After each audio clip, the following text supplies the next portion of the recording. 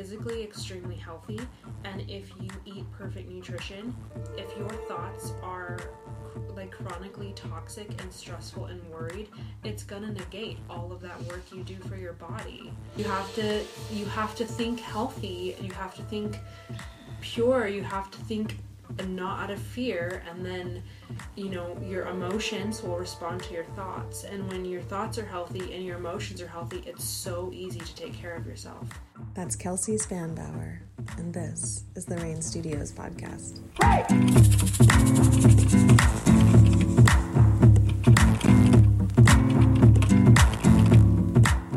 This one with Kelsey was actually the first one that I ever recorded, and it's very fitting because she was the lead midwife at the birth of our first and very only son. And I'm just so grateful for this human who you're about to meet. Kelsey was the first woman in my life to really lay it out for me in plain English what it meant to love. And we'll get into that in more detail in the podcast. But Kelsey, a little background, is a CPM, which is a certified professional midwife. She's an LDM, which is a licensed direct entry midwife, and a postpartum specialist. She's worked as a midwife in Syria and Afghanistan at refugee camps, as well as some pretty intense tours in China. Get some details on her experience in becoming a midwife in the podcast. A little background with Kelsey and I: she was just weeks away from her wedding day when we first met, and she is now the mother of a beautiful baby boy, Jethro. And she is a true earth mother. Kelsey, by that I mean so many things, but most importantly, Kelsey is deeply connected to her intuition and her inner strength. It's evident that she trusts herself and is not afraid of the harsh reality of any situation. She's an avid solo hiker, a camper, an adventurer. She's actually born and raised in Bend, which is unique these days in Bend, Oregon, which is where we had Wolfie. She is a living, breathing angel, walking among us, hiding her wings somehow, but I see them. So without further ado, the humble and magnificent Kelsey Spanbauer. Thank you for coming, Kelsey. Thanks for having me. So, Kelsey is our number one podcast guest, our very first, and she was also, and is also, my number one midwife. She brought our beautiful baby boy, Wolfie, into the world, and we'll get some details on that story to come. But I would love to open up and begin, because I gave the guests my spiel on you prior. Mm-hmm. So I don't have to do like this is Kelsey, these are all of her accolades, and da-da-da-da. They have heard. But so where I would love to begin is the birth story of Jet. Okay. I haven't even heard it yet. Jethro is my firstborn son, and I had him at home with my husband. Jeremiah was there, who was very nervous about having a home birth. And my business partner and friend Tiffany was there as my midwife, and nice. Our birth assistant was there. Cool. And my friend Veronique came at the end. And actually, one of my clients came. Oh my God. It was very interesting. I was like, who do I want at my birth? Nobody. And then I thought, for some reason, I need this woman at my birth. And I asked her to come, and she came. It was awesome. She was a client. Yeah. Had she had a baby already? Yeah, she had a baby with me about just over a year before. Wow. Yeah. Cool. And it was really special to have her there. So how'd it go? So it was great. Gosh, I loved being in labor. I did not like being pregnant. Oh. Pregnancy was hard for me. I was really sick the whole time. Yeah. I couldn't even drink water till I was like 36 weeks. I just threw everything up. Oh, I did too in the beginning. Yeah, it was so rough. So bad. And then in the beginning. I did like 9 births my last month. So I just, I didn't really, in a sense, I didn't really think too much about giving birth because I was thinking about everybody else giving birth. Mm-hmm. But Tiffany, at the very end, she gave me like 3 weeks to kind of just be a mom. So I didn't do births the last, probably, I think the last baby is just less than 3 weeks older than Jet. Okay. So I remember having contractions all night, but they didn't hurt, and I slept through them, ignored them. Oh, wow. I had some labor earlier on, at like 35 weeks, and so I just didn't believe. It's not time. I was just like, I'm going to take my own advice and ignore it as long as I can. Great. And then in the morning, I woke up and I was like, I think this is really it, but I'm just going to keep ignoring it. So I cleaned the house because I love a clean house. Yes. And what day is this? Oh, this is the 16th of September. Wait, no, the 16th of June. I was like, Wolfie was September. Yeah. I got married the 17th of September. So the 16th of June, and we went on a walk, and it's really hilly, and I was having contractions. We were walking around. Mm-hmm. And then I was like, I need to go shopping for baby socks. So, because I hadn't bought anything. Like, I had not done any mom stuff other than, like, I ordered a crib online and, like, this little mini crib thing. And I didn't even have a birth kit. Nice. So then we went and looked at baby socks, and I started having really strong contractions at the baby sock place, and they asked us to leave. Oh my god. They were very nervous. Did you go back? Have you gone back since and been like, see? No, that story kind of sucked. I didn't like it. It doesn't. But the baby socks, like the oxytocin, with the cute little, they're just so cute. So we went home. And I took a nap. I think I was probably in active labor.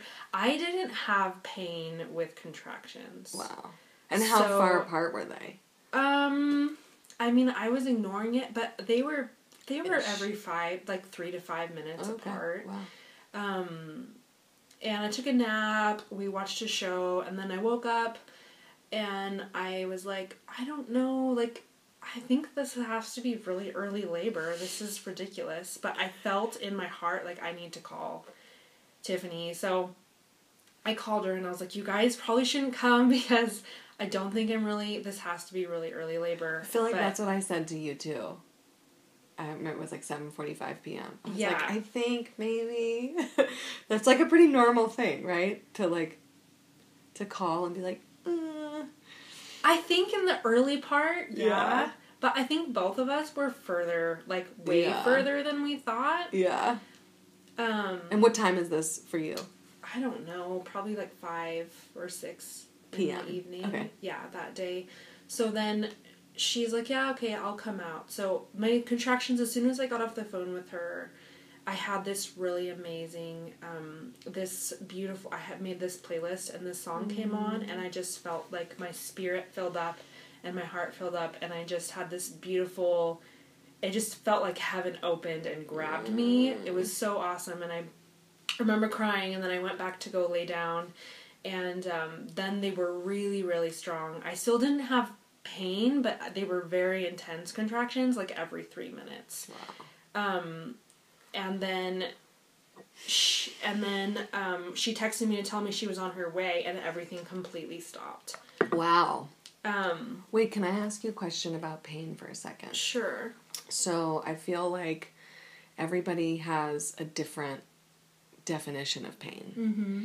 And pain is like a spectrum.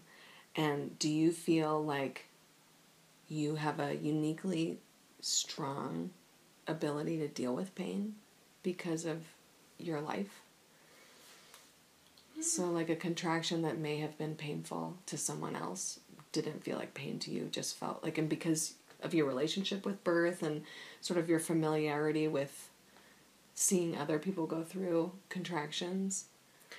I don't don't think so. Okay. I mean, I wouldn't say I have an exceptional pain tolerance. I'm not a wussy, but I think I just thought about birth, differently. Yeah, and we're like maybe accepting of the...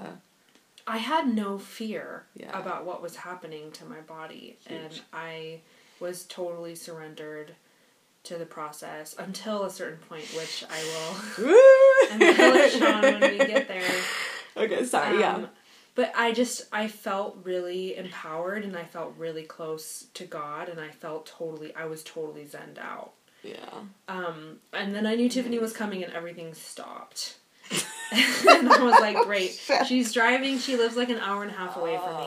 So she gets to my house, and with the birth assistant, which I don't expect, because the birth assistant doesn't come until we're transitioning, but maybe they just really loved me. So they showed up at my house, and I was like, everything stopped. You guys should just go. And I was kind of irritated that they were there. Yeah. But then she was like, I'm not leaving. I'm not, like, can I take a listen to the baby, and then, we'll just sit and hang out. I was like, fine, whatever. There's a basket of granola bars and all these cute snacks I have for you over there. And very important, by the way, for your birth crew. Yeah, snacks are a blessing. But I have, like, a one-bedroom studio, so there was nowhere for them to go. Like, right, couldn't get out of your face. No. Well, I went back to the room to lay down. I was like, I'm just going to go lay down and go to bed. Y'all can go home and go to bed, but, I'm not really in labor. So I laid down, and within 10 minutes, like, they were every 2 to 3 minutes, and I was, like, fully dilated within, like, probably an hour or two of that. So I just, I got there, and then, I don't know why I never really had a really strong urge to push, which was, I don't know, in hindsight, difficult. I probably started pushing really soon, but I also feel like I really just waited till my body was doing it. I wasn't, like, trying to make it happen. But I didn't get that fetal ejection reflex, like, maybe only 3 times the whole time I was pushing. And, I remember being in the tub and being on my knees and pushing, like, early on in the pushing, and feeling like an apple size of my baby's head coming out, like, on the outside of me. And then thinking, oh my gosh, I'm going to tear, this baby's coming too fast. So then I would lay back in the birth tub and like, pull him back inside, because I kept thinking in my head, this is happening really fast, but I didn't want anybody close to me while I was pushing. So, like, Tiffany definitely didn't see, nobody really knew that was happening, and I was totally in labor land, like, not communicating. And I think the longer that I started thinking about tearing, that's when I started having pain, and I started feeling this really intense pressure on my pubic bone, which surprised me. I thought that I'd feel more pain, like, down on my bottom, but it was like my pubic bone that was really hurting. And then the more I started thinking about tearing, I started having pain in my hips, and the harder it got. And so I did that for a long time without realizing it, and then finally I got out of the tub and moved to the bed. Was his head actually out at this point? Like, you reached down and felt... Well, like, his head was coming out, and then I would lay back, and he would go back up behind my pubic bone. So I was so close, but then I'd get freaked out, and nobody knew this was happening. So my midwife wasn't like, no, just keep going. So I think I did that for 3 or 4 or 5 hours. I pushed for 7 hours total with him. Oh my God. There's standing ovation for that one. For the midwife, because I had no idea. I wasn't, other than thinking about tearing, I was feeling really chill about it all. Which, I'm going to interject about tearing. I was so happy to tear. And I didn't tear that bad, but I teared. And it was like, once I accepted that was my path, that, like, I was going to tear. I was like, sweet, this baby's coming out, like, and I'm going to heal, you know? But I think that that's a pretty common, this is common. I've heard, like, a lot of women are like, right when they're like, wait, no, and they try to squeeze, and that exactly comes right back up. And I had never seen a baby go back that much. That's amazing. With another mom. Like, he was, like, close to crowning and then all the way back up. And I did that for hours and hours without realizing it. Oh. And he was so ready to breathe. Yeah, he was a trooper. He was so patient. My midwife was so patient. I was still loving being in labor. Like, I never thought this is too hard. Like, it was way easier than being pregnant for me. But I obviously was having a hard time with, you know, accepting whatever was going to happen. Yeah. I was not surrendered. I did not take my own advice. So, that's amazing. You surrendered to the idea of, like, this baby coming out, except for just... I was not willing to tear. You like, were just I was not... to tear. And I think, like... Tiffany was right. I was being a midwife and not being a mom, and that's what my friend who was there said too. Like, you were teaching your assistant, like, because this assistant was still in training, like during your birth, instead of just being in labor, you were teaching her about stuff. And they're like, you just need to stop it in your birth. I'm like, but I'm having fun. This is fine. Leave me alone. So I remember. I got out of the tub and went to go to the bed, and I had a big mirror on the wall, so I could see myself pushing, and I could tell that I was pushing, but I just did not have that fetal ejection reflex. I had the urge to push, but it wasn't, like, my body wasn't doing what it was supposed to be doing, so I was just bearing down. And Tiffany was like, okay, you need to lay down and go to sleep. And I'm like, I don't know how long I've been pushing, but I know that it's been at least a couple hours, and I know that this is code for you're running out of energy, and if you don't get this baby out soon, you're not going to be able to. So I had my friend lean up against the wall, and I got up on my knees, and I put my stinky, sweaty armpits all around her, and I pushed my baby out. Yay! You used gravity. Yes, huge. I needed the gravity. Like, my body did not effectively push, like, unless I was up, like, fully vertical. Amazing. For whatever reason. That makes total sense to me. And, not what happened to me, but makes total sense. Yeah, and I didn't necessarily want to deliver that way again, because I didn't want to tear, but, and then I remember feeling Tiffany, like, touch the baby's head as he was coming out, and I yelled at her, "Don't touch my baby!" Because I mean, I'm a midwife, right? And I'm catching this thing. I'm at so many births that I never get to catch the baby. Because it's the mom, like, we feel so strongly that unless there's a reason why we should be catching the baby, the mom should be the first person to touch the baby. So even if the mom can't catch the baby, we usually have her deliver the baby onto the ground or whatever is underneath her, and then pick her baby up as long as everything's cool. So I was like, I am catching this baby. And ain't nobody gonna stop me.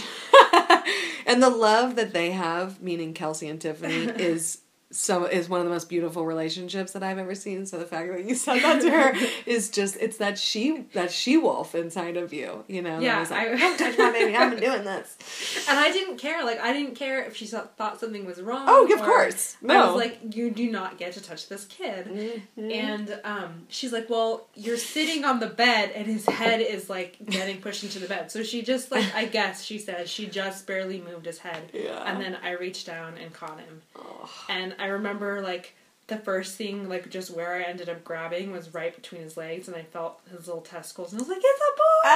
We have a boy! So that was one of my favorite moments, is, like, seeing my husband was on the other side of the bed, because he was a little terrified about what was happening, but seeing him see it's a boy, and that I did it, and then all of a sudden, it didn't matter that I'd been, like, pushing for forever. I had all this strength again, you know? And so we yeah, it was awesome. And it was, like, pushing him out was harder than I thought. I thought that I would have, like, that reflex and he would just come out. Mm-hmm. But for whatever reason, it was really, like, I was in my head way too much about it. So I learned a lot from, you know, the importance of not being my own midwife. Not being my own midwife.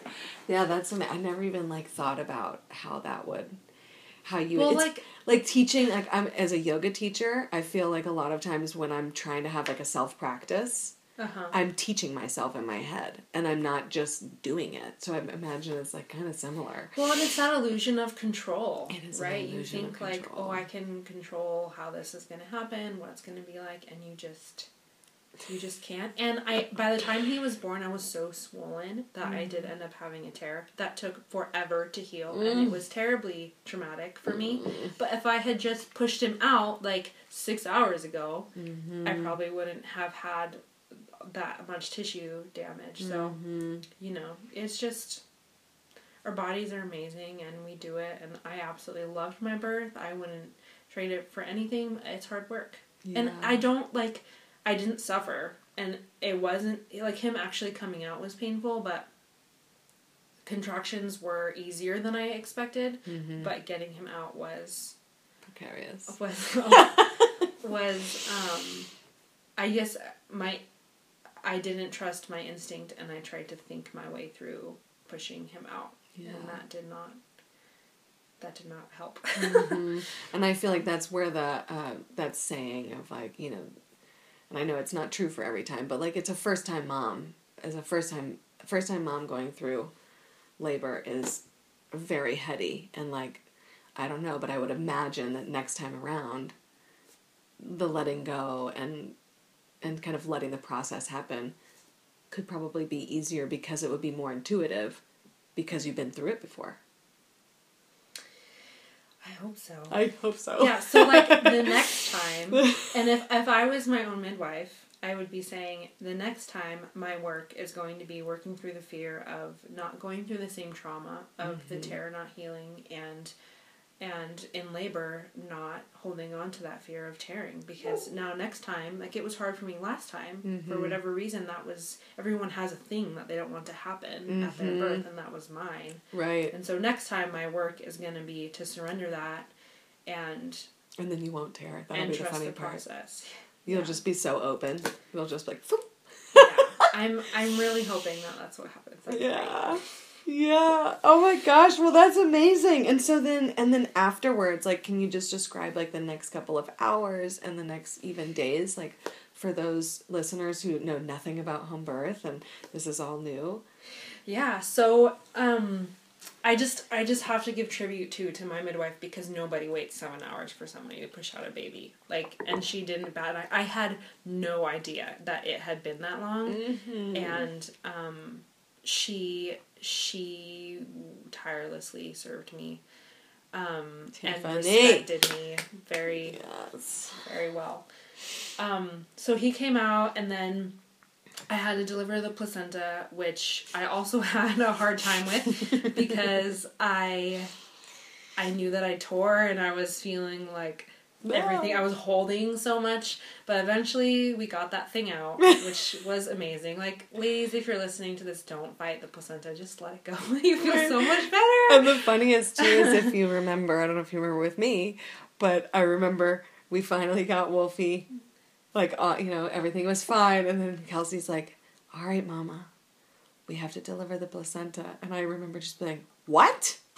And saying, like, we didn't talk about this. It almost feels like a betrayal, and right? Yes. Like, I have to push something else out. I literally was like, I remember saying, like, we didn't talk about this, and you were like, oh, no, we definitely did. And I was like, no. But yes, I second that motion. Do not fight the placenta. But when it comes out, it feels so great, and it's so neat. It's such a neat thing. It's such a miraculous organ. It's so cool. Fascinating. So this whole time, his cord, like, we kept his cord attached for probably at least an hour, maybe an hour and a half, and the placenta still wasn't out. So we cut it because... Oh, the placenta was still in you for an Yeah. hour. Yeah. Wow.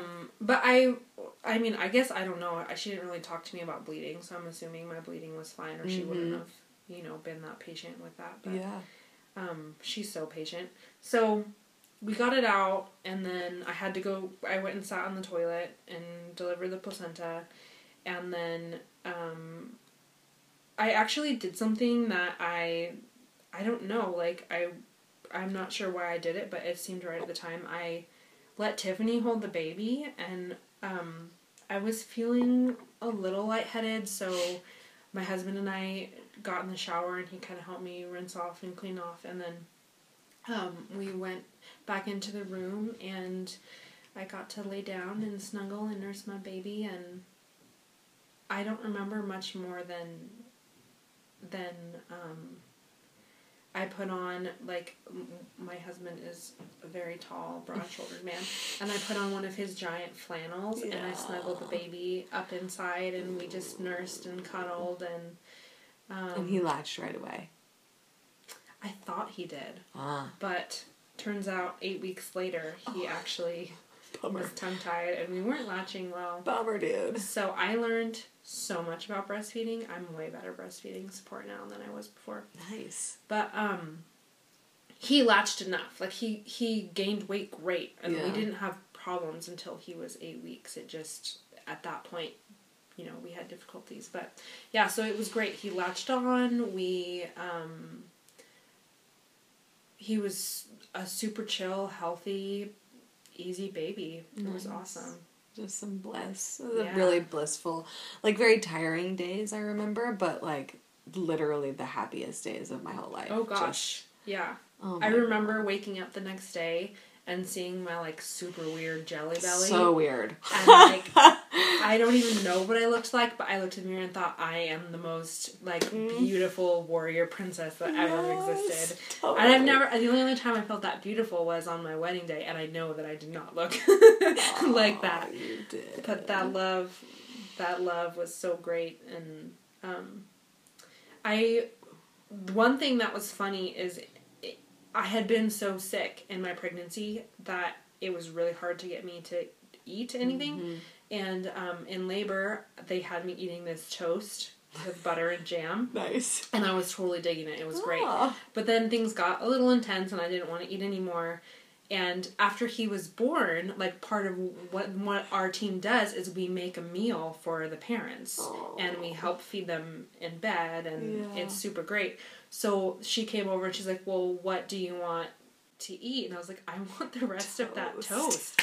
And they're like, well, we'll make you new toast. I was like, no. I want the same toast. They're like, Kelsey, that's been sitting out for like 6 hours. I'm like, bring me the toast. So I ate my stale toast, and it was delicious. And now I'm like, man, I should have got some Eggs Benedict or something really great. But I wanted that toast, so I ate that. I remember you saying sushi during your pregnancy, that, like, you were like, I can eat the sushi, it's the only thing I can eat. I was like, I remember, I was very similar to that. Yeah. It's one of the only foods that was like, Sushi is one of the only things I ate that I didn't throw up. And then I also really liked rice cakes with peanut butter and jelly. ooh, yeah. I did that a lot at birth. Tiffany would laugh at me because I'd be like, Scraping. in between contractions, making these peanut butter and jelly rice cakes to snack on, trying to share them with everyone, because to me they were amazing. Perfect. But nobody wanted them, and I couldn't figure out why. Oh, that's awesome. So how do you feel, like, so you delivered quite a few babies before you had a baby. Mm-hmm. And then you've delivered quite a few babies after you've had a baby. Mm-hmm. Do you feel like the experience of birthing has changed you as a midwife? I think my trust for birth is deeper, and I really feel like I had respect for the process before. But I believed before I had a baby that birth didn't have to be painful or traumatic. Mm-hmm. And then I experienced, like, aside from when I was afraid, I had a painless birth. Mm-hmm. Like, the moments of fear, I experienced physical pain, but when I was surrendered and had no fear, I did not have pain. Right. And so that really deepened my trust in that birth is designed to be normal, and it's designed to be healing, it's designed to be a blessing. It's not supposed to be traumatic. or horrible, and it's hard. Like, it's hard work. Yeah. But it's just not supposed to be this terrible thing that most women are anticipating. Yeah. So that really deepened my trust and belief in that. And a lot of people, don't agree with that because that wasn't their experience. But I really believe that if we do the hard work, our bodies follow. And it doesn't mean that everything will go perfect, but Sure. It definitely makes the process different. Yeah. So yeah, I don't know if I'm different as a midwife, but I think the beliefs that I had about birth and about midwifery were definitely reinforced by my own experience. Yeah. That's awesome. So your skills as a midwife and holding space for your clients, what do you think, and I guess your reference, not comparing yourself to Tiffany or your assistant, but what specifically about you and your personality do you feel like is significant in the holding space for your clients?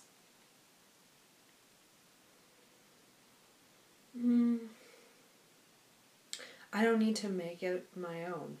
Like, your birth is your birth. Yeah. And my job is to give you the information and support what your choice is. And I think that women, when they take full responsibility for their births and for their bodies, and they're not looking for someone else to do it for them, when your birth isn't about who your midwife or who your doctor is, when it's about what's already inside you being called out and manifesting, that's what makes birth really beautiful. Yeah. I love that. It's so cool. Well, and I have firsthand experience with you doing an excellent job at that.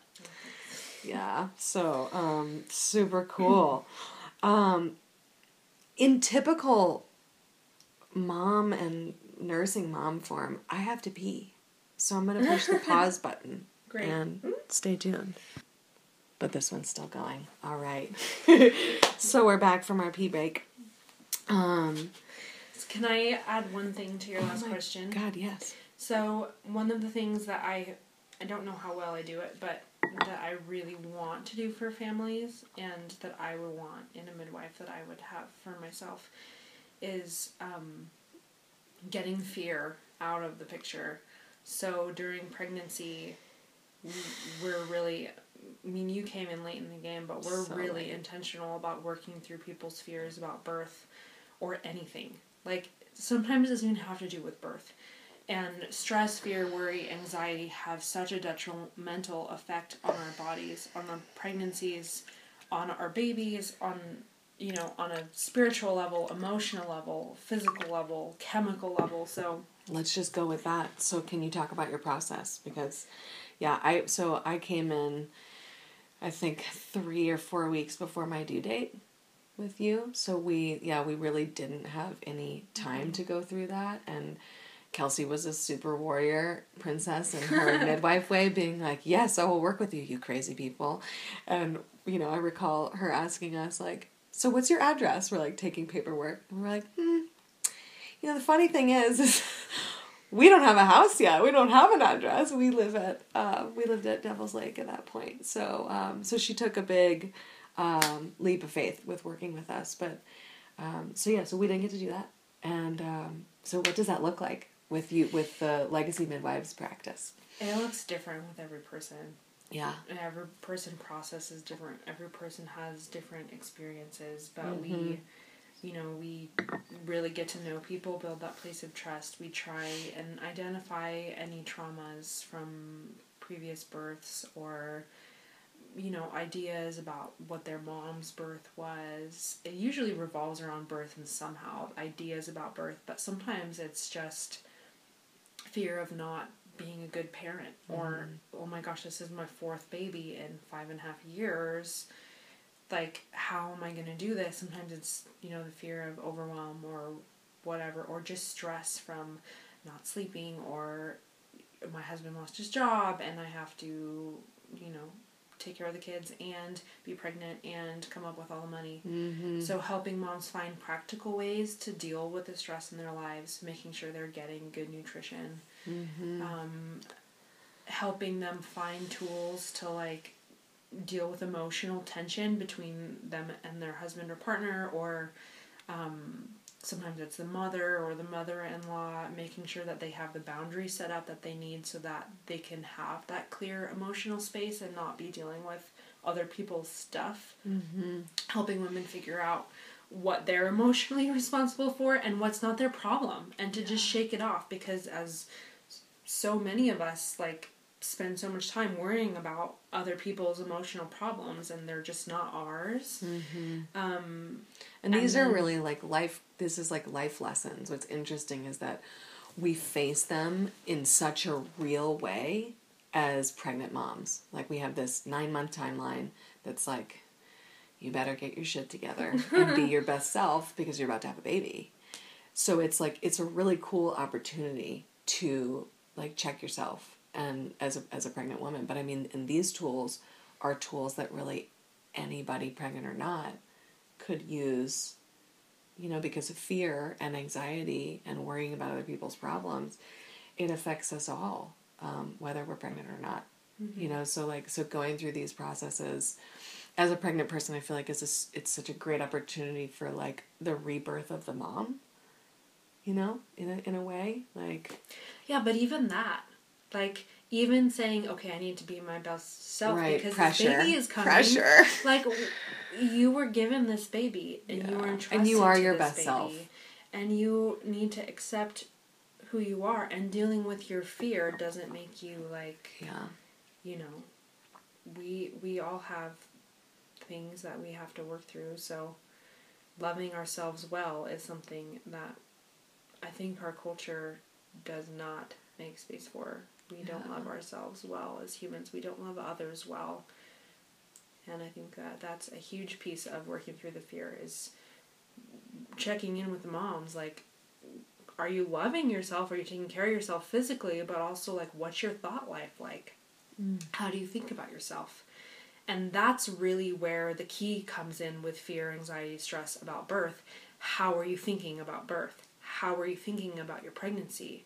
Are you sitting around thinking about all the things that can go wrong? There's a difference between being prepared for anything that can happen and being willing to accept and have a prepared team. Like, that's what we do as midwives. We're prepared for when things go wrong. Mm-hmm. But that's different than sitting around and meditating and forming all these thought patterns and memories. They actually physically restructure your brain when you sit and focus on a thought. So if you're going to sit and focus on a thought for a positive expectation versus a negative one, that has a huge impact on how birth goes. Like, apparently, I was focusing too much on not tearing. Yes, yes. Wait, so go with that. So do you work on meditation with your clients? Yeah, I would say, yeah, we definitely take them through visualizations sometimes, and personally, Tiffany and I are both, like, Christians, so we do a lot of praying and using a lot of Bible verses and scripture. A lot of our clients have that same belief system, so we find that to be the best way to help our moms, and we've seen so many powerful transformations and healings and things come about that way. And visualizations really help too, because if you can picture yourself in the situation that you don't want to be in, and then picture that situation provided for, and you're being held, and you're being protected, and you're being taken care of, it helps you to say, okay, I'm not going to anticipate that situation, but I am going to anticipate being loved and being safe, even if that happens. And sometimes that can be a really hard place to go when you're dealing with a past trauma. Like, I don't want to go back to where I was before. And picturing yourself in that place sometimes isn't super appropriate, like, depending on, you know, what it is. But sometimes it's really healing to say, like, okay, last time, you know, I had this one client who had the worst tear that I have ever seen. And She did not have good nutrition, so that is probably the reason why. But we took her into a surgeon to repair the tear, and he was like, I've never seen anything like this. It was insane. And so she gets pregnant again. Terrifying. And the first thing she talks to me about, like 7 weeks pregnant, is, I don't want to tear again. What do I do? So we talked to her about nutrition and about, praying and changing her expectation for this birth. And second baby came out, bigger than first baby, not a scratch. Nothing.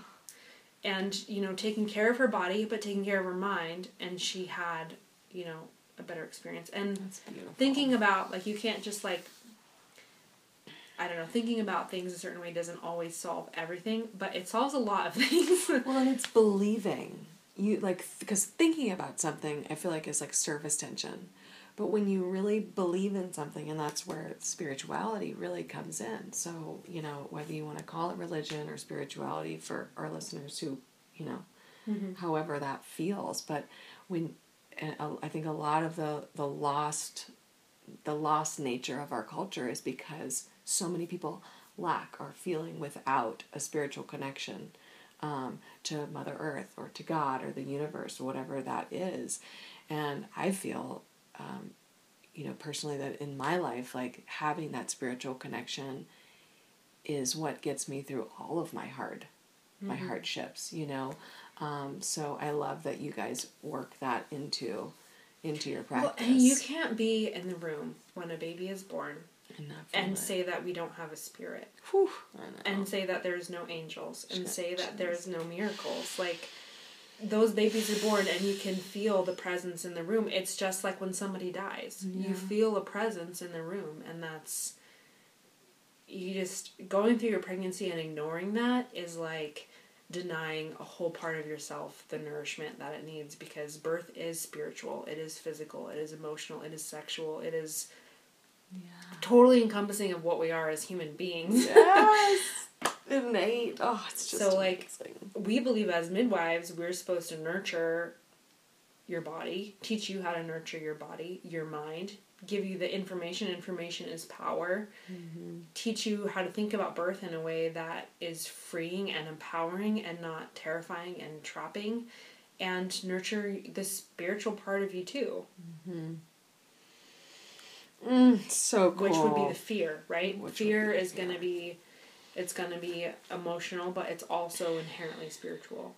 Yeah. And then eventually it manifests physically, too, in your body. Definitely. 100%. So, and you did touch on that a little bit. What do you know about your own birth? So, when Kelsey came into the world, and how does that story, how has that shaped you and your relationship to, being a midwife, and then maybe even your birth of Jet?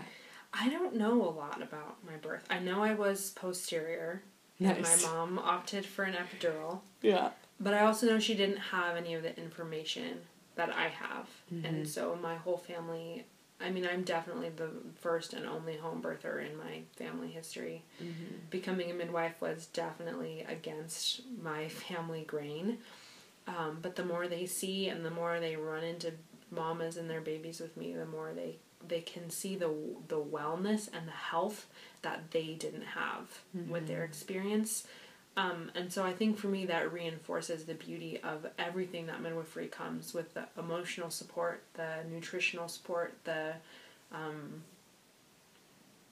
just that person that comes along and empowers all the parts of you, because my mom and my grandma didn't have that, and their whole perception of birth is, it's something that happens to you, and you need someone to do it for you. Right.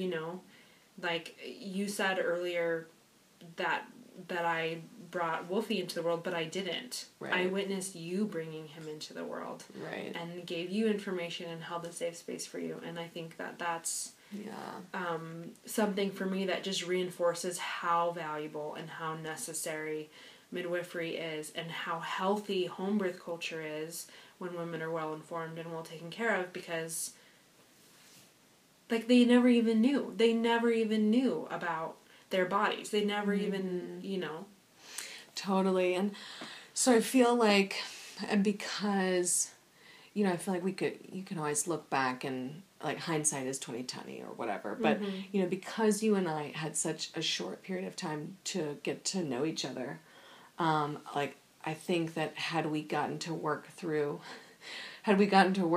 some of my fears and some of my insecurities prior to, I mean, Kelsey didn't even know. She didn't even know about a lot of my fear and trauma. And what's interesting is, like, in the days between, we had a phone conversation, and I was really frustrated and afraid. And I was like, Kelsey, I was like, why did you make me go to the hospital? Mm-hmm. And you were like, because my intuition told me that that's what we should do. And I was like, well, where are you, like, it was something about fear, and I can't remember the words because I guess I was so tired and so scared, but I was like, you know, I was so afraid, and it's just, and you were like, but we're not operating from a place of fear. And it hit me like a freight train, and I was like, well, if you're not operating from a place of fear, where are you operating? And you, with this pause and clarity, said, love. And I was like, what? Like, I didn't even understand what that meant. And it was like this huge moment of realization for me that I was like, I don't even understand what love is. And I was clearly operating from a place of fear because it was almost just like damage control. Like the second my water broke, I woke up and I was terrified. Like, I was just flooded with fear. And I was like, and I looked at Damien and said, I can't do this. And he was like, well, of course you can. You're gonna do this. And I was like, no. And so that was like my instant reaction. But so then the process, you know, got us to that point. And when you said those words to me, like when you were just like, I operate from a place of love. All of my decisions are based from love. You know, in that bio that I wrote for you, I was like, that taught me that literally, like, it shattered my world in the best way. So I'm just really grateful for that moment. I wanted to interject that in here. I hope that helped you with your birth. And definitely did.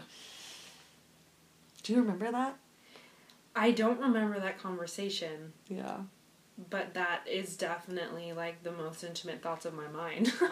Yeah. And what I want to do for every woman, because, like, you hire us as your midwife to give you information and to tell you when things are normal and when they're not normal. Mm-hmm. And I remember with your birth, I was listening to your baby after your water broke, and there was nothing clinical that I was like, this isn't right, but I felt, and it was the first and only time I've actually ever felt that way. This baby's telling me something's not right. Mm-hmm. And I can't, to this day, tell you what it is. I can tell you that... It was the fear. Like, I mean, or, like, because I don't think that I literally wasn't grown up yet. Like, it was like you were kind of dealing with, like, the child version of me. And I was holding back so many things that I should have told you, like about my fear and about my discomfort in my relationship and the discomfort that I, like, because while it was awesome and exciting that we were just coming from Hawaii and, like, living in a tent, like, that was also terrifying. But I wasn't, like, I didn't want to share that with you because I couldn't. Like, I didn't know how. I was afraid and, you know, like, feeling, like I was judging myself. And so there was all this internal dialogue going on that I didn't have the tools to share with you. The confidence, you know, I didn't have the clarity. I didn't have the clarity. Looking back on it, I'm like, I can see it pretty perfectly. But, you know, I think even when I called you after my water broke, I don't think I said, like, I'm terrified. Like, I don't think I told you that. I think I was just like, hey, Kelsey, so my water broke, and I don't know, maybe you should come over. And you were like, and then you were like, it's late. I think I'm going to come over. You know, and I feel like it's some sort of maybe even like an unspoken energy that we had, where you knew inherently, like, something isn't right. And it was this giant mega ball of fear that I had. And Wolfie felt it too. You know, I think, in hindsight, I think that's what we were working with. I wouldn't be surprised either if there was something going on with the placenta, actually, because the way, I think we talked about this at one of your postpartum visits, but the way that he was shaped when he was born is fairly typical of when there is some sort of placental insufficiency. And obviously it was enough for you to grow a healthy baby, but maybe the combination of the two was enough for me to just have my little caution light blinking. And I didn't feel that you wouldn't have a great birth. I thought you'd have a great birth. But I felt like we needed to investigate and get more information so you could make a choice with all that information. And unfortunately, the only way for me to get you that information was in our hospital because it was a weekend. Oh, right. And that introduced a lot more fear for you, I think, which is not awesome. And I wish it wasn't that way. But there was no other way to get you that information. Right. Well, and in hindsight, too, though, like, I like you said, like, I wouldn't change my birth. I wouldn't change a thing. Because in, like, the sort of divine way, I feel like all of that was necessary. Because I didn't work through it before. So, when my water broke, like, you know, the divine spirits of the world were like, we're gonna go through all of this, because it almost like it was like testing, you know. It was like these are some milestones that we're gonna have to work through, because I had to learn to make my own choices. Like I said, even just, you know, moments before, like, you know, and Kelsey brought my baby into the world. I brought my baby into the world. Yeah, you did. You guided me, you know, and But you got to the point, like, where you have that information that I'm saying, I think your baby is asking for help. I don't have any clinical information to say this is wrong or this is wrong. You had that one ultrasound that looked yucky, another one that was fine. Yeah. And then this OB who hates home birth telling you, yeah, whatever, go home, just come back for another ultrasound. Yeah. Like, you're fine, your baby's fine. And then you had all this information spinning around, and your response was a journey, but the end of it was, I can totally do this, and I know that I can take care of my baby, and I want to be home until you say no. Yeah. And I think you took total ownership of all that information, and I wouldn't have done it if it didn't happen that way. Like, that's the way I see it. Like, it's like I had to go through, we had to go through, you know, that, like, really difficult steps, because I needed to learn how to make my own decisions. And I joke about this a lot of times when I say, like, what do you know about your own birth? So I was a cesarean baby. I was a scheduled cesarean baby because I was breached. And I joke about it, but maybe there's some truth. Like, I was robbed of my first decision. So I'm really bad at making decisions. And so sometimes, like, life needs to bring these pretty big obstacles, you know, for me to really, like, I'm the person that has to learn the hard way. So, but I'm so grateful for that experience. And I guess one thing that I do want to share, when I went in for the ultrasound for the biophysical exam, right? which is like kind of a stupid ultrasound, but yeah, go ahead. But no, I mean, I just want to say, like, well, because what happened was, I think this is pertinent, it's all pertinent to the fear conversation. So here I am, still this, like, very young, sort of, like, naive, people-pleasing version of myself. So, like, big-time people-pleaser. And you go into labor, and, like, you're supposed to be she-wolf. Like, it's not supposed to be about other people, it's supposed to be about you. Yeah. And your baby. And I'm still like, let me make sure everybody around me is okay. And the young lady who did the ultrasound, I was, like, instead of, like, calming and breathing and focusing and, like, communicating with my baby, which is what I would do now if I was in that situation, I was just, like, kind of surface tension, very ungrounded, lofty, in this sort of vata state. and, like, small talking with her. You were being passive. So passive. And I'm like, so, do you have any kids? And as she's gliding the, like, cold jelly over my belly in this, like, dimly lit, terrifying room, you know. And she lets me have the world's most depressing story about how she and her husband have been trying to have kids for, like, 3 years, I think.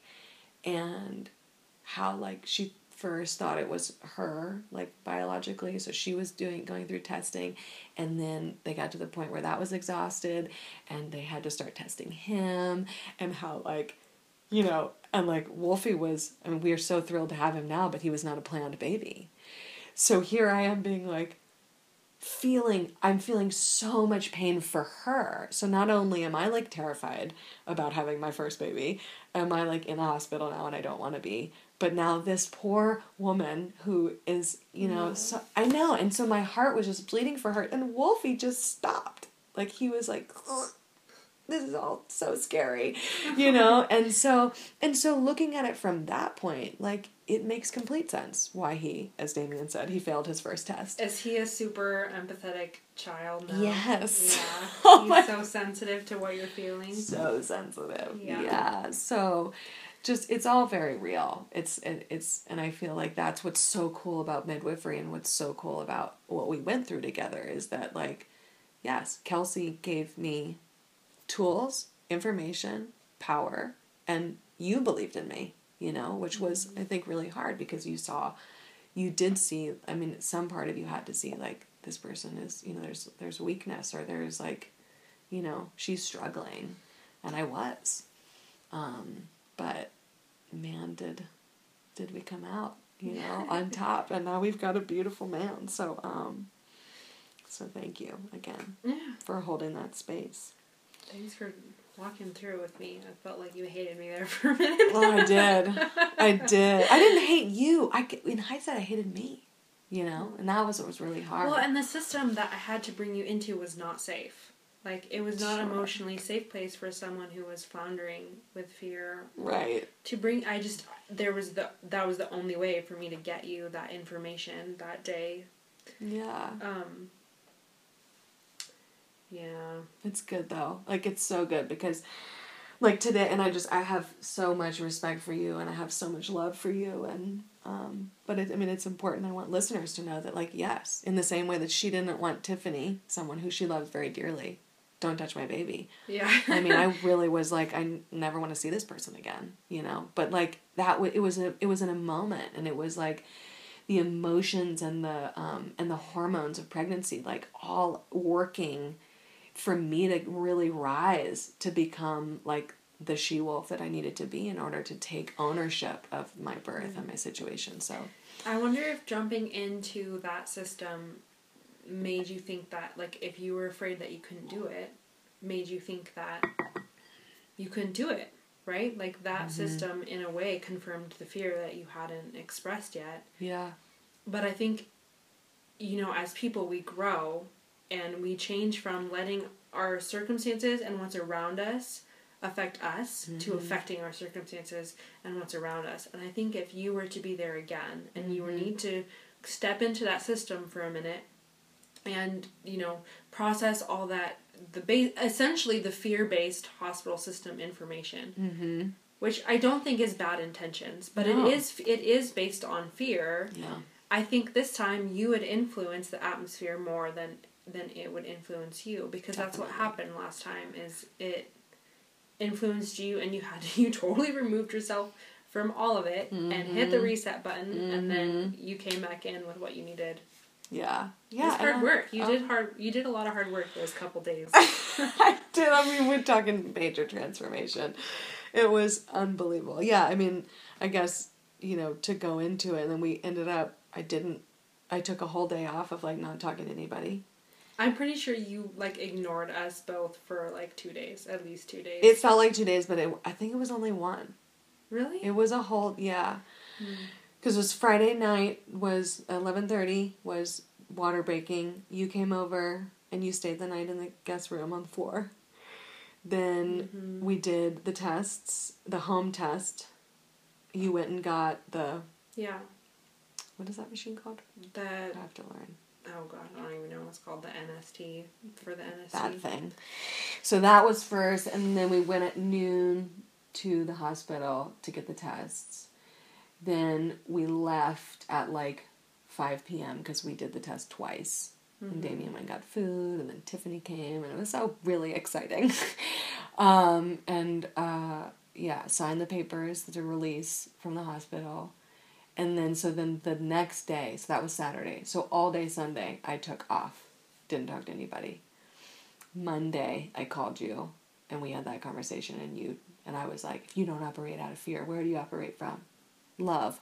Boom! And it was like my fairy godmother. It was amazing. It was like, I felt the earth shake when you said that. And it's still thank you, God, for that moment. And then I listened to a podcast, Sister Morningstar, and then she called me, because I called the number. She called me back, which was bizarre, because she lives in Missouri, middle of nowhere, no cell service. She called me back, and I talked to her what was happening, or she just said, she was like, tell me your story. And the second I started talking about my story, and I was like, oh my God, I think something is happening. And she's, in her very sweet voice, she was like, oh yes, we're going to have a baby today. And I was like, what? This is crazy. And she was like, I'm lighting a candle, it's fine. And so I talked to her for a little while longer. Sister Morningstar? Uh-huh. That's funny, you never told me that. I did. Really? I definitely, yeah, I told you that. How would I have forgotten that? That's hilarious. Yeah, and so, because you said, you were like, yeah, I sat with her in a circle or something, and... Oh, yeah. Yeah, and, but... I'm pretty sure she hated me. Well, either way, That's okay. Everybody was a part of it. There was so many, midwives a part of it. It was, amazing. And so, then I, called, I think maybe I called Tiffany. I was like, I think something's happening. But then either way, I didn't call you or we didn't, make real contact, so that was Monday night at 7:45 was when I was like, all right, Kels, shit's going on, shit's going down. And that was 4 minutes apart and stuff. And we were getting a baby. And we were getting a baby. You were so beautiful, laboring. I remember that. Oh, my God. You looked like a little Indian princess. That did make me feel better. Kelsey walked in the house and was like, oh my God, you're beautiful. And I was like, really? Thanks. I'm, grunting. But I was having fun at that point. I remember the early labor, or I guess when my contractions were 4 minutes apart, I was having fun. I was on the yoga mat. I was like, oh, I can totally do this. And then around 1 a.m. I was like, fuck, I cannot do this. You did it. And then Tiffany looked at me and she was like, your sounds are up here. Can you bring them down? Remember that? I was like, bring them down. Very important. Very important. Yeah, so, okay. Gosh, so many things. I want to talk to you forever, but we are out of time. I recall Kelsey being between intense workouts when we first met. Gluten and dairy-free. You had gone gluten and dairy-free recently, I think. And so can you tell us what self-care looks like for you?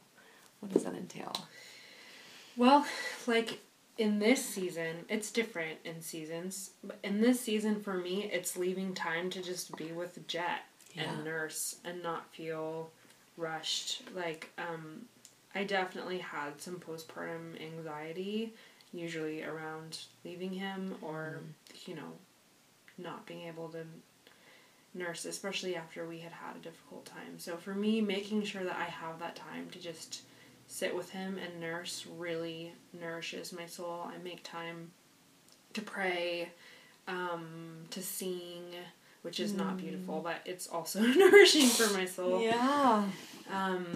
For my body, I am not able to exercise anymore like I used to.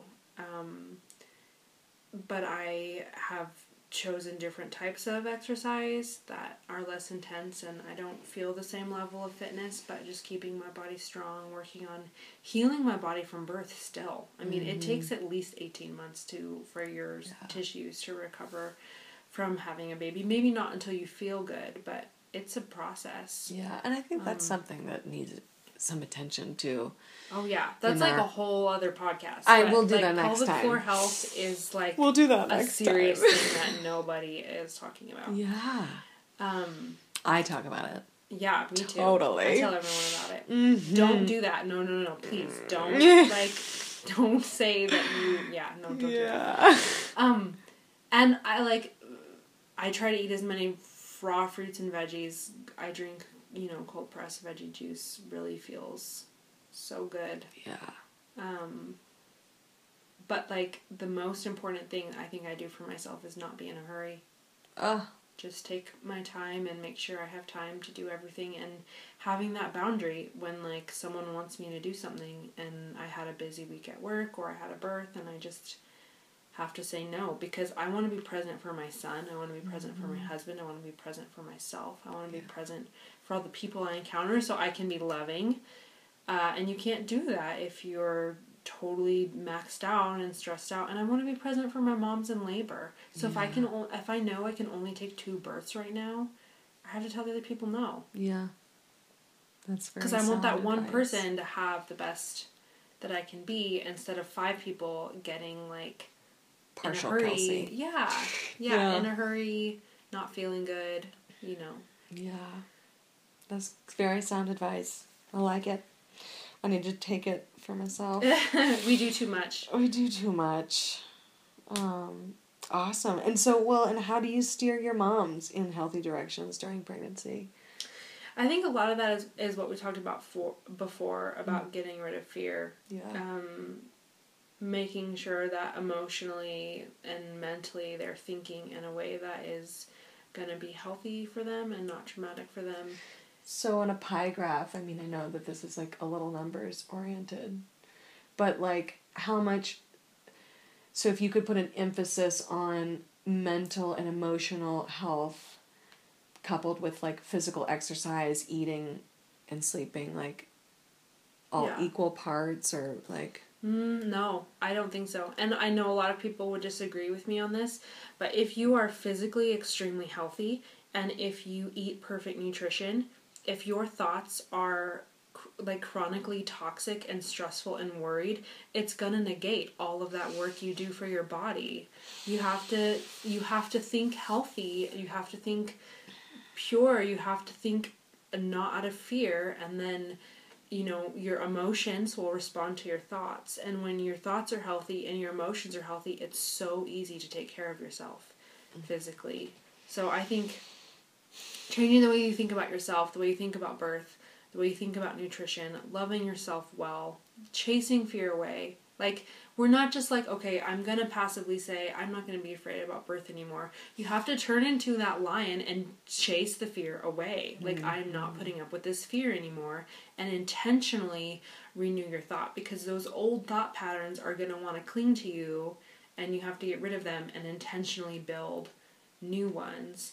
And then in that place, I think nutrition is extremely important for a healthy pregnancy and exercise. I'm not saying that it's not. But I am saying that chronic toxic thinking and fear is going to eat away at all the benefit that you'd be getting from those things. So I guess it's less of a pie graph of, how much equals wellness as it is the order. Yeah. You need all of it, you know. But thinking and having yourself in a spiritually, emotionally, and mentally healthy place has to happen first for the other stuff to take full root. Nutrition will root deeply and nourish your body and your baby, but not as deeply if you have, chronic stress. Yeah. Fear. Oh, thank you so much. That was rocking.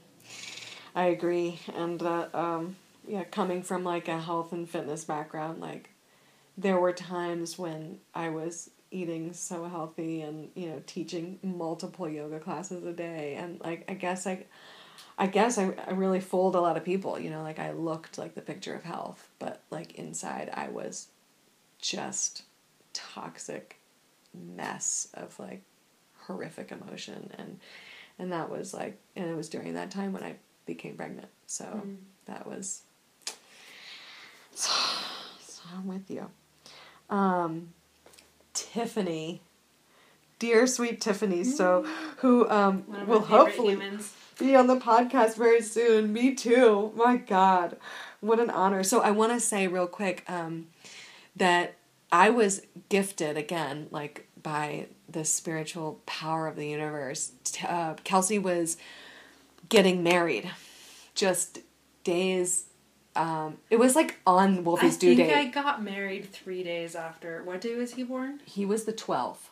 Okay, so 5 days later. It was 5 days. Married. But his due date was the 21st. Okay. So we thought you were going to be on your honeymoon. But we really kind of thought that you were going to be walking down the aisle. So that would just happen. Of plan something important if somebody has a baby. Yes. And of course, and I was the one, and Kelsey didn't have a baby at this point. So it was harder for you to say no to this rogue couple, living in the forest, being like, we're going to have a baby in 3 weeks. Will you be our midwife? And Kelsey's like, yes. Yes, but you're going to want someone else just in case. But we're going to have a backup. So, out of the country. And that was the coolest part, man. So Tiffany, and Kelsey, I remember you telling us, like, Tiffany is amazing, da-da-da. And I'm just, like, looking at Kelsey like she's my savior already. And I was like, no one's going to be better than Kelsey. And then Tiffany rolls in, and I was like, oh my God, you're amazing. And not better than, but like just, they are this yin and yang. They are this dynamic duo and this beautiful couple, two women who are partners in the birth work. And so, yeah, gosh, I'm just saying, like, it was such a blessing and an honor to have both of them. Like, I got to have both of you at my birth. I got to have both of you, and man, did I need them both. Holy shnikes. How did you meet, and how did you, start working together, and now you guys weren't totally partners, I guess, when we started, but you're partners now, so. Yeah. Can you tell us about that evolution? Yeah, so I was a student midwife, and I was working with this other practice, and I was just started my supervised primaries, so that's where you're kind of at the end of your, school, and you, as far as, like, requirements go, I mean, I still had quite a journey after that point with school, but I was doing supervised, like, I was being the midwife under supervision of another midwife. And the midwife I was studying under had essentially said, like, Tiffany needed an assistant because she was busy. She's like, well, why don't you go do it? It'd be great for you to get some experience with another midwife. And Tiffany wasn't licensed at the time, and my only experience had been with licensed midwife. So I was really intrigued because to me she was like this rogue, underground, like super mysterious midwife who broke all the rules, right? I was like, she's gotta be so naughty. Yeah. Not following any rules. She wasn't really. But so the first birth I attended with her, she was pregnant. And this stands out to me so clearly. The mom it was her first baby, and she was laboring in this tub, and Tiffany, she was really hands-off. The mom was just doing her thing, and she was just being supportive, and we were all sitting in this dark room, just trying not to be in this mom's way, and it was really cool, and a lot more hands-off than any birth I'd ever seen before as a student. And I remember a few minutes going by and Tiffany leaning in with the Doppler and waiting till mom's contraction was done and saying, hey, is it okay if I listen to your baby? And it totally floored me because I'd never seen a midwife show that much respect for the woman's space. Like every midwife and every birth I've been to, they're like, okay, it's time to listen to the baby now. Or, hey, can you kind of turn this way so I can listen to your baby? But Tiffany had this absolute respect for the mother's space and the baby's space that she asked permission to listen to the baby. And to me now, that seems so instinctive. Like, why would you do it any other way? Sure. But at that point, I was like, oh my gosh, we can treat these women in a way where their birth is totally theirs, and we are the outsiders. And we need to be respectful when we come into their space. And I thought it was just the sweetest, And then there were some other things that happened at that birth where Tiffany showed that mom just that total respect. And I loved that.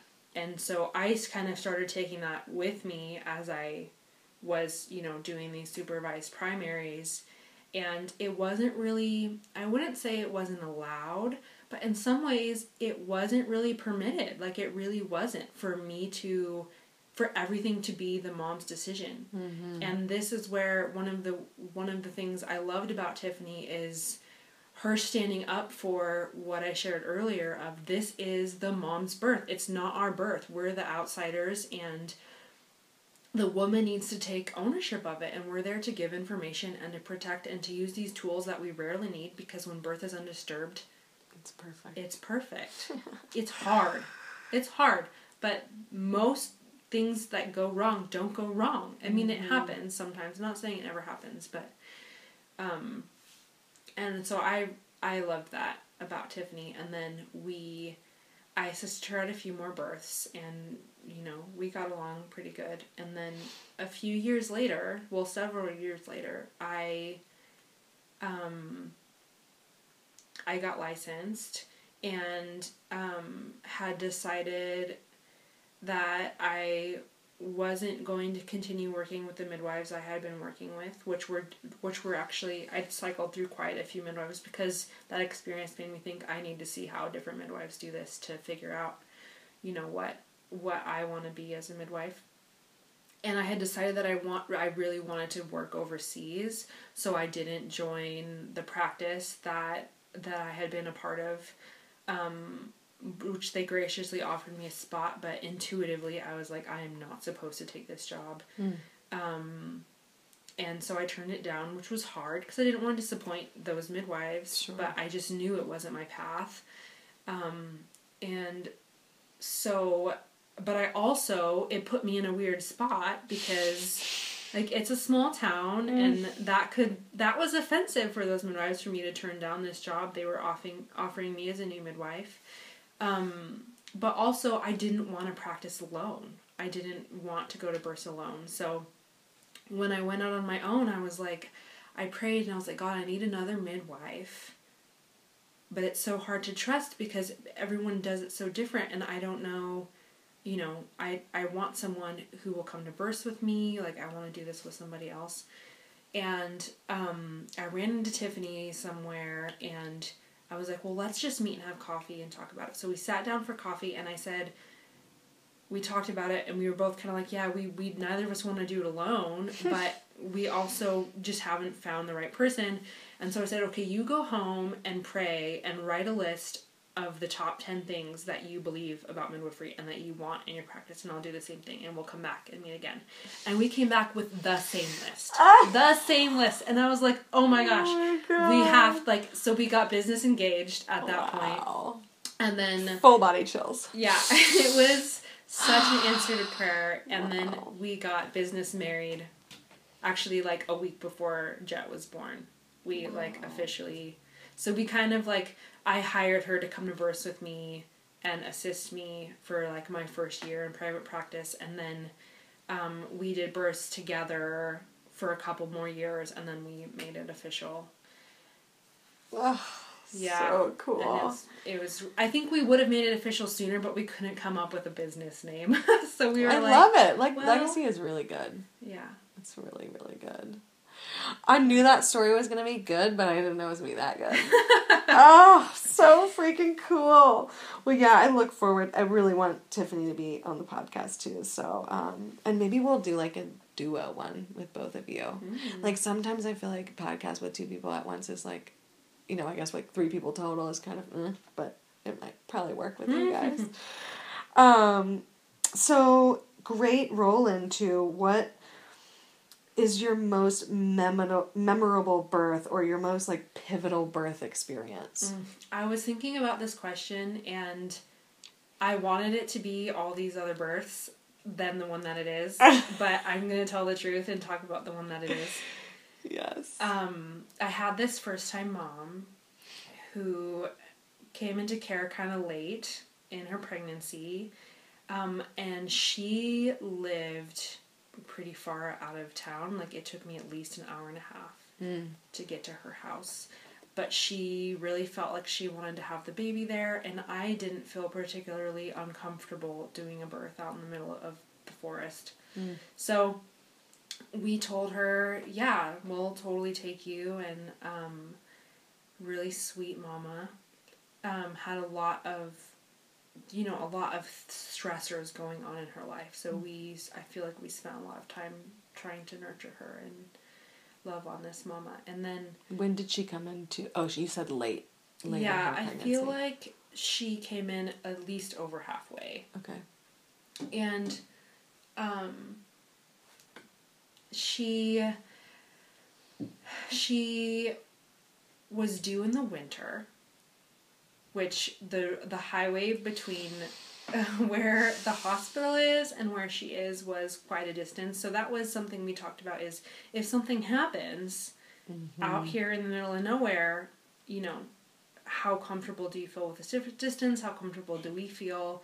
We felt, okay about it, but we also explained to her, like, we don't have time to wait for orange and red flags. Like, if we get yellow flags, we'd need to go to town, because... I just want to say, we're in Bend, Oregon. I will say that. I will make a proper introduction telling us that we're in Bend, telling the world that we're in Bend. Yeah. But we're in Bend. And everything around Bend is rural. Very rural. Yes. It is one of the most beautiful places. Mountains, high desert. And Tiffany and Kelsey are actually both original from Bend, which a lot of people are not from Bend. Yeah. I just want to say that, like, you guys are rooted here. Like, they are, like, real Bendonians, which is very unique. And it was another reason why I felt so comfortable being with you guys, because it was just like I could feel the rootedness, the connection to like Mother Earth. So sorry, just had to reject that. So no, it's a really awesome place to live. So she called me and said, I didn't go out for her birth really early because she lived so far and the roads were bad that day. As in bad, like snowy? Yeah. Okay. Yeah. So she called me and, okay, quick background. This lady loves fish. If she hears this, she's going to call me crying. So she has all these giant, she'll know it's her, all these giant fish tanks in her little house out in the middle of nowhere. Yeah, she worked for the Forest Service, so they have this little compound, like, out, outside of any real town. Wow. And all these fish tanks lining up with these fish and turtles, and they're like her buddies, right? She loves these fish. And so she calls me in labor, and I go over and spend a little bit of time with her, and I'm thinking, she's like transitioning. Like, she's just pulling through labor really fast. And I checked her, and sure enough, she was like, because she asked me to, just for the record, we don't normally do vaginal exams unless there's a reason why. And she wanted the information, and so I was like, oh yeah, you're like 9 centimeters. And so I called my team, so I'm like, oh, hopefully somebody makes it out here in the middle of nowhere with me. What time is it? I don't even know what time it was. Okay. It was daytime. Oh, it was daytime. Daytime. Yeah, okay. She had a daytime birth. And I called them, and they started heading that way. I get her into the tub. I get the tub filled up for her. And they show up, and sure enough, she starts pushing. And so I asked her, hey, Tiffany style, I said, okay, if I take a listen to your baby, now that you're pushing, and we've kind of changed positions and whatnot. So I took a listen, and baby's heart rate is just totally tanked. It's like way down below happy zone, and it was not coming back up. And so I waited for another contraction, had her switch positions a couple times, see if we could loosen up whatever was happening, and it just was not coming back up. This is why this is not the story that I want to be my most memorable birth experience, because it doesn't usually happen, but we're out in the middle of nowhere, and this baby is saying, I'm not tolerating labor anymore. I'm done. And so I had an assistant there who was really, really inexperienced, but the sweetest lady ever. I looked at Tiffany, she looked at me, we both knew. We're like, this baby is like, more information, which will, her baby was OP. So Nice. her baby was posterior. So The we best. know in our heads, for a first-time mom, she just started pushing, baby was high. We knew that she probably had at least a couple hours of pushing ahead of her, and the baby was saying, I'm not tolerating this for 10 more minutes, let alone Hours. 3 or 4 more hours. So I looked at Tiffany, we got in cahoots, and I gently said to my assistant, I want you please to have the phone ready to call for an air ambulance, okay? Air Ambulance. Because there's no way we would have made it to town. This baby was not doing it. So we were going to call a helicopter. Oh my God. And, Woo! and I stopped, and I chased the fear away. Yes, mama. And I knelt down next to this mom, and I said, hey, mama, your baby needs you to do something. Mm-hmm. And she looked at me, and she said, okay. I said, I want you to climb out of this tub, lay down on your left side, because that's how baby gets the most oxygen, and I want you to push your baby out in the next 5 minutes. And she did. And with no tearing, no fear, no crazy interventions. Amazing. And it was so beautiful and amazing to see how she just did it. And it doesn't always happen that way. Like, sometimes things happen that are outside everyone's control. Mm-hmm. But in this birth, the midwifery model of care of saying, this is not my birth, this is your birth. I do not need to sweep in and take control and make this happen. Yeah. I need you to do it. I need you to do it. And I know that you can do it. Mm-hmm. And I'm not afraid that you can't do it. And mm-hmm. I'm going to put all of my faith and empowering and say, hey, this is what you gotta do, girl. Get out and do it.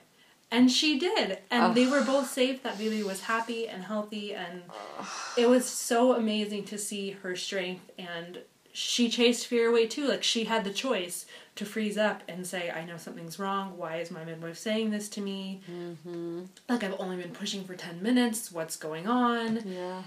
But she didn't. She just very calmly did it. And what was so cool is I know that there were totally angels there helping her. Mm-hmm. Like, it was not something that any of us did. Like, we had some miraculous help to get that baby out so gently and sweetly. And there was no fear. It wasn't this scary. Her birth was great. Yeah. And none of us were freaked out. It was awesome. We were concerned and we were doing what we needed to do, but mm-hmm. not being stupid and ignorant, but also not acting out of fear. Mm.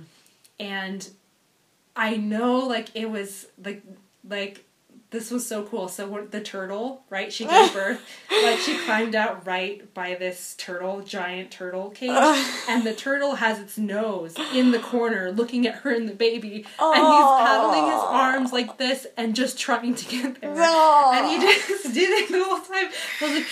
I was like, girl, your turtle knows, like, that you just birthed your baby, and he knows that there's these angels, like, this was a miracle, and this turtle's like, oh yeah, like, let me at him. That is so cool. So I loved that.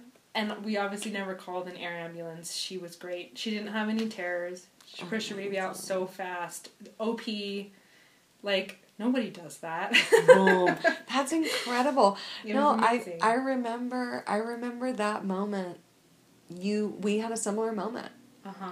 And it was like right after I had used the Rebozo on the door. Yeah. And you were like, Rain, this has gotta happen.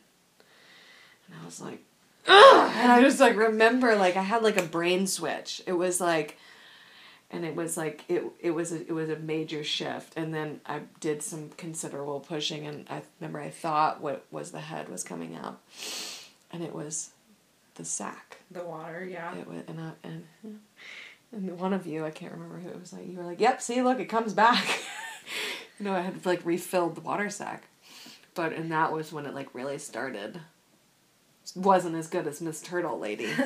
But it was different. Your baby didn't need what her baby needed. No. You gave your baby what your baby needed. Yeah. And she gave her baby what her baby needed. It's amazing.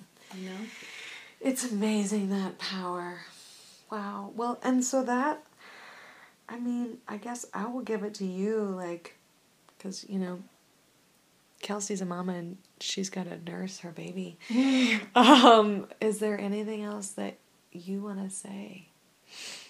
I do think we'll definitely have part 2 and probably part 3. So if you don't get to say it all now. I don't think so. Great. Yeah.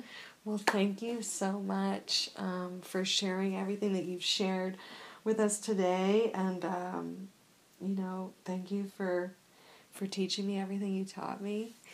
And for believing in me and for believing in this podcast, because I think that, like, ultimately these stories are what women need to hear. And really people, all people who are interested in the power of birthing their own babies is what the message of this podcast is. So I really appreciate you taking the time to speak about it and to share. It was fun. Yeah. You know what? I will say this, and a lot of people don't agree with this either, but motherhood is, like, the biggest blessing and the biggest gift. Like, we get to co-create an eternal human being with God. Like, that's amazing. And our culture teaches us to run away from it and to be afraid from it, and that it's inconvenient. And that it's just hard, and that it's going to steal all the beautiful things from you, but it's so much more, and it's none of those things. Yeah. It's like, it's hard, and you have to give up your life, but it's the best blessing in the world. And I think if I have anything to say about midwifery or motherhood that really matters, it's that. Yeah. It's so interesting. So I've listened to a lot of podcasts, sort of like in preparation for birth. There was a couple of podcasts that I listened to that were men, which is interesting. And the David Goggins and Rich Roll, and they talk about they're ultra runners, and they're like super marathon runners, and they're like and interviewing people climbing Mount Everest and doing all these things. And what's interesting about men is they have to go outside of themselves and go on like crusades and run big races or climb mountains or whatever it is. But women, we have this built into us. Like, our marathon or our climbing of Mount Everest is childbirth. And like, that's like, I felt this sort of victory, like I had climbed Mount Everest when I pushed my baby out. And it's, I don't know, like, it's something that women have that men, don't have. And it's built into us biologically. And so I view midwives as like sort of like the gatekeepers to this hugely spiritual passing. It's like it's what the Native Americans call like the birthright, and it is your birth. It is literally your birthright, your right to birth a baby into the world. And if you do it the right way, it heals your misconceptions and your insecurities. It heals your past traumas. It heals the who you are part of womanhood when you do birth the right way. And it doesn't mean everything has to go perfect. Right. It means you set yourself up with people who are going to love you and trust you and empower you, and it means making choices the best that you can, whatever they are, and trusting the process. And it's so hard. Yeah. And it's so easy. Yeah. And it's so beautiful. And it's life and it's death and it's nature at its best and nature at its worst. Mm-hmm. And it's, like you said, it's built into who we are. Mm-hmm. But it's not designed, like, I really believe that God has given birth to women to heal them. Yeah. And to empower them, not to traumatize them. And the system that we have it in that operates out of fear brings trauma. And trauma happens no matter what, but when you're nurtured, and empowered, that healing, like you said, you had a transformative healing process. Mm-hmm. We need women around us who will trust us and who will love us and who will empower us, not who are going to pressure us into making decisions because of their own fear. Yeah. And I think that's what really should set, birth workers apart. And I'm sure there's doctors who do it that way. Yeah. And there's midwives who don't do it that way. Sure. But it's finding that person, those people. Yeah. Oh, gosh. Thank you so much. Yeah. And thank you, listeners. And yeah, we'll be hearing more from Kelsey for sure. So, live from Bend, over and out. Thank you so much. And happy birthing. Happy birthing with love and grace. Until next time. And that's a wrap on our very first episode. Big thanks to Kelsey for spending some time with us and sharing her story. If you want to know more about Kelsey and her home birth practice, check out the show notes. You'll be able to find links to all of her stuff. Big thanks to Dick Dixon for helping me produce this show and supporting me through my creative process, which is a unique one. So big thanks, Dick. And yeah, tune into our next show. Hey!